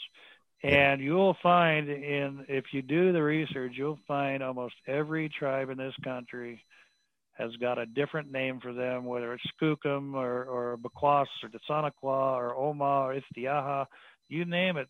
Almost every tribe has their own name, but ironically, it describes the exact same. It's the same legend. It's the same legend. Yeah. And I think to a degree, worldwide. Yeah. I'm going to focus. Yeah. You can only focus so much on where you're at. I understand. Yeah. Listen, you can only do so much. Jay, do you have any follow-up questions? Any last questions for Todd while we have him? No, I think we've covered quite a lot of ground for the evening. I got some pretty good answers. I think I'm going to do a little more research. One last question that I have personally, that if I'm going to play devil's advocate in any of this, is the proliferation of video cameras and game cameras that we have now. We have video cameras that we've never had before, where we could, leave them there for days. They can record for days. We've never had that before. Question to you is, and I know you probably already know where I'm going with this, is that we've got the Patterson-Gimlin footage, right? But why isn't there any other kind of footage out there that's similar to that, or if not better, even with the technology that we have today? Is it because the IQ of these species, or what's your excuse? What's your explanation to that? Well, in a word, odds. But I will have to back up a little bit in saying that while some people claim that not only do they detect these things, they see them and somehow know what their function is, which I don't believe, and for that reason avoid them. Again, I'm not there. With all these different camouflage patterns and stuff they have for those, and now the stealth IR that really doesn't put out a bright beam. I even struggled with the idea that they can see them or sense them. Remember I told you I got chased by a grizzly up in British Columbia? Yeah. I put together a expedition known as Operation Sea Monkey. That's another thing I wanted to ask you about, but go ahead. So we took a trawler, a 50-foot trawler, and a couple Zodiacs on a 140-mile round trip into what's called the Broughton Archipelago, which is a cluster of literally over 100 islands, mostly small islands, a few big islands. And we would anchor offshore a different island every afternoon. We would take the Zodiacs ashore, put up game cams and seismic ground sensors, and then we would monitor through the night these beaches, because my bush guide told me, you got to go now because this is when the clam tides come in. This is late September, early October. This is when the clam tides come in. This is when my people for thousands of years have harvested clams. And don't fool yourselves, the bear, the wolf, the Bigfoot, they are all aware of this food source just underneath the sand. And this is when you need to go. So our objective was more of a scouting mission for future expeditions where we could stay for 3 months, an entire summer up there. Right. But it was also our way of trying to validate this clam tide deal. And so on the last day, the last evening, I had asked the captain if he could find me on an island that's got a river coming off it. I'm thinking there may be fish runs. It may bring in the Bigfoot. We still keep close to shore, but at the mouth of this river where it dumps into the sound. And we got to shore in an unusual fashion. There were 5 of us in the Zodiac. 4 of us were to be dropped off with the bush guide staying in the Zodiac. The approach to the island is extremely shallow. I mean, it's like 3 feet deep, about 100 feet out. So rather than trying to drop us way the hell out there was a man-made jetty that was about 8 feet tall that somebody had built on one side of the mouth of the river. So our guide drops us off on the jetty, and we pack all of our gear till we got to the beach and jumped off the jetty. And as soon as we did, here are these tracks bigger than dinner plate. I mean, they look like dinosaur tracks. I'd never seen tracks that big in my life of anything. And well, I'd put Bigfoot in that category, but they're different. I mean, these were just amazing, and you know, were you able to take cast of any of those impressions? Are you kidding me? As soon as we got on the beach, I said, guys, number one, a stupid question. I said, we're not alone. Number two, let's get those cameras up and get the hell out of here. So we're out there.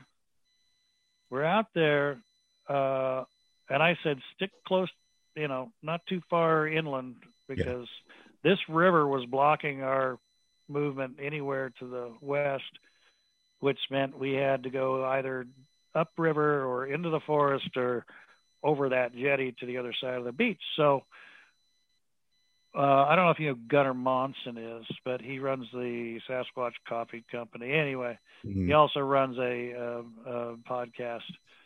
And anyway, he had the radio, and Tom Seawood, who's a published author out of Canada and a researcher, was with us, and then my cameraman. And they just got the second camera up when over the radio comes the captain. He says, hey, how's it going? Gunnar goes, oh, it's going pretty good. We got 2 cameras up. We just need to get a seismic ground sensor in. Oh, very good, very good. Say, who's got the shotgun? It's a rather odd question, but you know, crickets. Right. And he goes, niece, why? And he goes, yeah, you might want to load it. There's a bar coming. So 2 things struck me. 1, there's a bar coming, and 2, you might want to load it. I'm like, right. I thought it was loaded. So I open up the breech on this 12 gauge, and it's empty. Oh, Lord. Well, in my pocket, I had one of those zippered bank bags, you know, where they'll put money and coins in, the little vinyl bags. Yeah. I remember the bush guide gave me this bag full of shells. So I'm like, you know, I'm walking around like G.I. Joe. I got this unloaded shotgun. Anyway, so I immediately I open the bag and I look in there, and all these shotgun shells from being on the boat in saltwater are rusted to hell. Oh, no. You know, you got the plastic tube with the little brass part. Well, there was no brass part. It was all crusted rust. So I go in, and I'm trying to jam this directly into the breech, and I can't get the breech to lock. I finally, after about 10 times, I finally got it to lock. And then I just fed the tube with everything I had left, not even knowing if first one's going to go off, and if it does, if I'm even going to be able to extract it and get another one in. Right, yeah. So I figured I got one shot at most. So, of course, being the expedition leader, everybody's looking at me. They're like, their eyes are as big as saucers. They're like, what do we do? I'm like, okay, I think I saw this on Nat Geo one day. Let's all spread out and make lots of noise. Now, we know somewhere on the other side of the jetty, which we're not tall enough to see over, is a full-size male grizzly heading our direction. So but we have no idea how close it is. And that jetty is our extraction point. So one way or the other, we either got to get to that jetty or jump in the river and hope it carries us out to sea and the grizzly doesn't follow. Right. So again, I tell them, let's spread out and make noise. Yeah. And they're like, okay. So we spread out, and we're all just walking like gunslingers in the OK Corral, you know, chink, chink. Yeah, yeah. Nobody's in a hurry to get to that jetty because we don't know how close that bear is. Right. I said, Gunnar, get on the horn and ask him, you know, for an update on the bear. So he gets on. Hey, this is Gunnar. Can I get an update on the bear? And their response was unbelievable. They came back with, hey, we're trying to film the bear. Radio silence out. Now, in that 5-second, we're trying to film, you could have said 100 yards in less than half that time. You could have said 300 yards. put our mind at ease. Instead, we're like faced with, okay, they're out there filming this grizzly for what? The next National Geographic meets Faces of Death sequence. Yeah. I'm like, come on. Yeah. So we're still so I'm like, guys, we need to make noise. So, somebody make noise. Well, I can't make this shit up. Tom Steenberg, bless his heart, suddenly starts belting out, the bare necessities, the simple bare necessities, forget about you. The Jungle Book song. Oh, boy, yeah. Right? Yeah. I'm like, we're not dealing with Baloo, really? Yeah. And we all just kind of stood there, and then all of a sudden, just out of nervousness, we all started singing it too. And it helped calm us down a little bit. Good. Yeah. Anyway, long story short, we obviously survived. There you go. The bear was literally on the other side of the jetty, though, because when the Zodiac came around, we're like, oh, we're saved. And then Tom starts slapping the plastic console for the center steering deal, right, loud as he can. And I'm like, he ain't doing that for our benefit. He's just slapping as hard as he can. Then he stops and starts yelling in his native language of Kwak-Kwak-Ewok, which is the truth. And he's yelling, and I'm like, later I asked him, what were you yelling at the bear? And he says, I was just telling him that we mean no harm and we don't want to have to kill you. I'm like, you threatened a grizzly bear. He threatened a grizzly bear with my life. Anyway, what's interesting is next morning, went back to pick up the cameras and the seismic sensor. Yeah. And one camera was torn completely, ripped off of a tree. Mm-hmm. The second camera was canted like 45 degrees. Got some amazing video because we went back and looked at the SD RAM card on our computer on board the trawler. Here's this, you're like watching this big grizzly strolling kind of, and then she stops and looks at the camera, and all of a sudden the picture starts going. We're like, something's messing with the camera. Right. Next thing you know, it comes around and you get the perfect shot that you never want to literally see, which is the mouth, inside of a grizzly bear's mouth as it's chomping on the camera. There you go. Rips it down, jumps up and down on it, and knocked the other one sideways. And then we got another really good shot of a timber wolf went through. We looked at the date time. We looked at the date timestamp. Mm-hmm. Do you know how long it took them to find to even detect those cameras? How long? And tear them down? Less than 2 hours. Oh, jeez. They didn't even last that long. Wow. And the first animals to come along rips it apart and shreds it. Right? Jumps on it, eats it. So that kind of blew my theory of, they don't see them because they're camouflaged. They either smell them or they see them. I don't know, but so it's amazing. It's amazing. Anyway, Todd, I do think it comes down to odds. That's all. I'm just saying it's just odds. Yeah, no, it makes perfect sense. And, listen, if there's anybody that would know, it'd be you. You've done this for so long. And, what's next in the horizon for you, Todd, before we let you go? What's next? What you have any big projects coming up? I know you just filmed something last year for Unexplained that came out earlier this year. What else do you have going on? Let me check my calendar.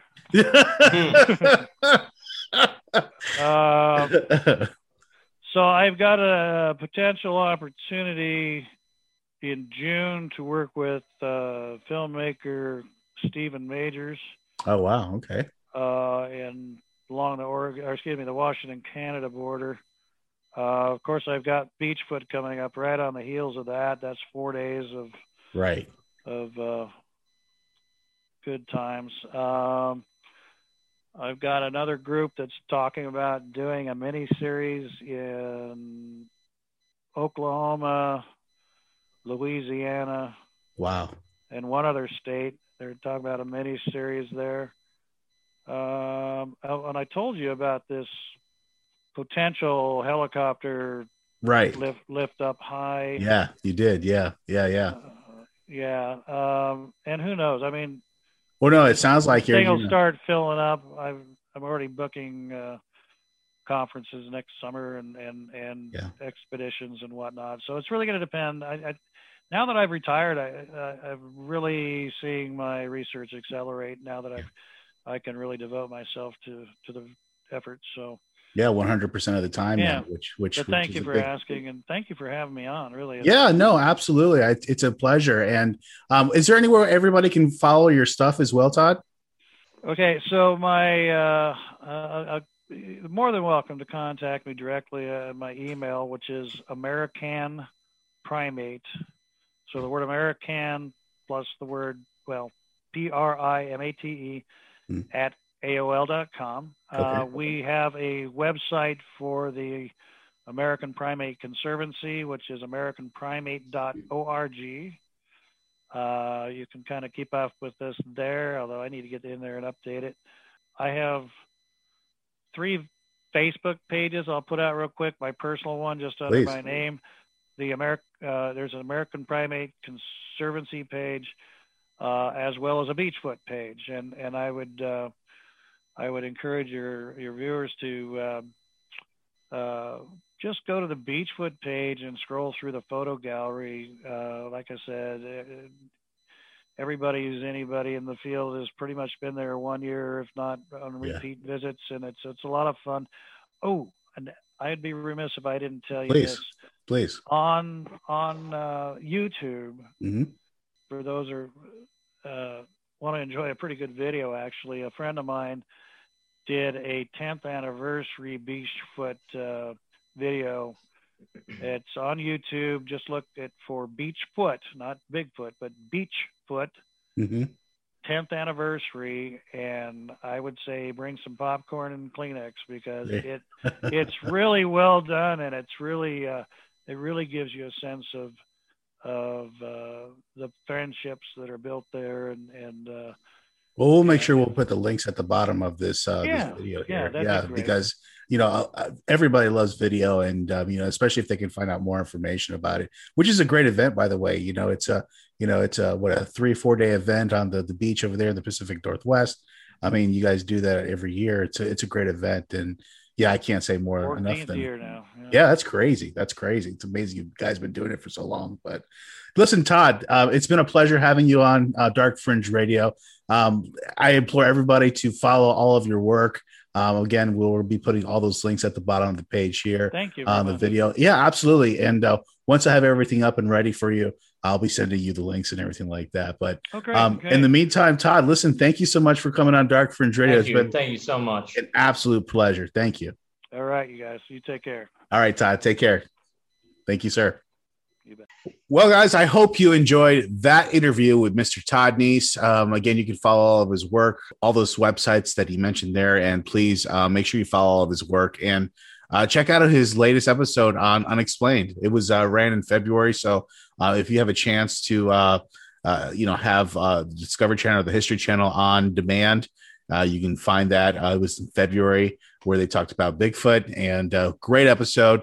So again, thank you, Todd Neiss, for coming on the podcast. We really appreciate that, and really appreciate all your expertise on the Bigfoot Sasquatch. So anyways, tonight, Jay, before we say goodnight, to everyone, we'll usually do a segment called What to Watch, and it's just a suggestion that you have, Jay, whether it be TV, film, or whatever it may be, to what to watch. And so what do you have this week for us for What to Watch? I'm going to bring us all the way back to the classic 1987 comedy. So appropriate for this week. Harry and the Hendersons. Wow. John Lithgow. John Lithgow. Yeah. Look at you. Look at me. See, I remember. Look at you. Yeah. You knowing white people. Listen, who's my best friend? This is true. That's true.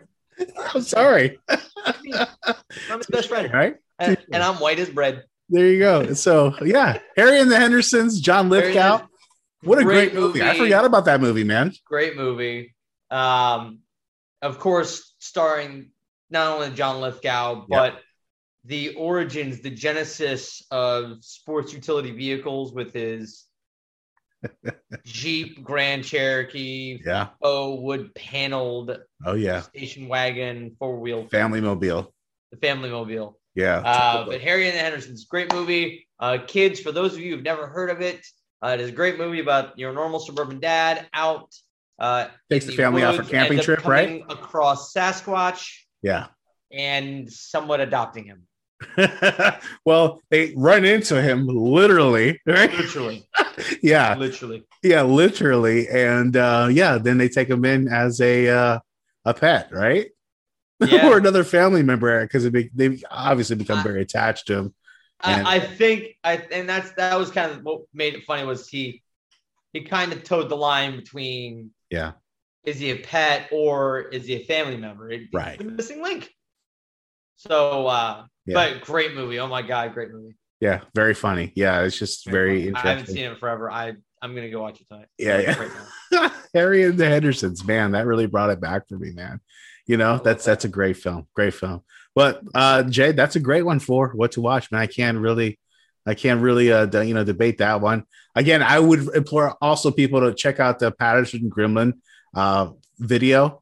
That was the original video, of course, of Sasquatch supposedly walking, and you see that video of him like looking back and all that shit. Yeah. So, check it out. It's pretty interesting. I mean, I'm not completely convinced that was a true Sasquatch, but our guest that came on the podcast was convinced that it was, and thinks that it is a true Sasquatch. But check it out for yourself. The Patterson Gremlin video footage, I'm sure you can find it on YouTube. It's very simple and easy to find, so check that out. But that's it for tonight, Jay. Thank you for that what to watch, and I really appreciate it. And before we say goodnight, I just wanted to remind everybody again, you can follow us at Dark Fringe Radio on our social media, and of course you can listen to our website or listen to our episodes on our website, at Dark Fringe Radio or darkfringeradio.com. What about that Indian strain? Yeah. You know what it is? My brain is moving faster than my mouth, and that's a problem sometimes. So is that what it is? That's what it is. I already know. That's what it is. That's what it is. I'm surprised your brain can move at that speed. Oh, wow. No, I mean, no disrespect, my guy, because I know when I become in a compromised state that my brain speed slows down. Sluggish. Yeah, not me. Mine goes like this. I'm like firing on all pistons. Yeah, no. See, I needed to get my pistons to misfire. Oh, yeah, no. I'm completely functioning when it comes to that. Like, if we need to do something right now, we can do it right now. Oh, no, I'm not saying we can't do it. No, don't get me wrong. Yeah. Yes. You misunderstand. I'm just simply saying my brain puts its speed up and goes, whoa, man. Yeah. Whoa. Why are you going that fast? Why are we in a rush, guys? Why are we in a rush? Let's enjoy the journey. Yeah, let's enjoy this. Peace be the journey. Yeah, exactly. Well, Jay, that's it for this week's episode of Dark Fringe Radio. Listen to our website. Yes, listen through our website, darkfringeradio.com. Thank you, Jay, for that. And anything else to add for tonight before we say goodnight? Nope. There you go. All right. Well, listen, thank you, everybody, for listening in on another edition and episode of Dark Fringe Radio. We really appreciate our guest, Mr. Todd Neese, for coming on the podcast. And we appreciate you for listening to the podcast. And we'll see you guys again next week.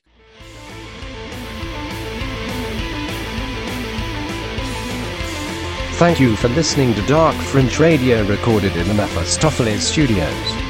Any correspondence can be sent to thedarkfringe@gmail.com. Thank you again for listening.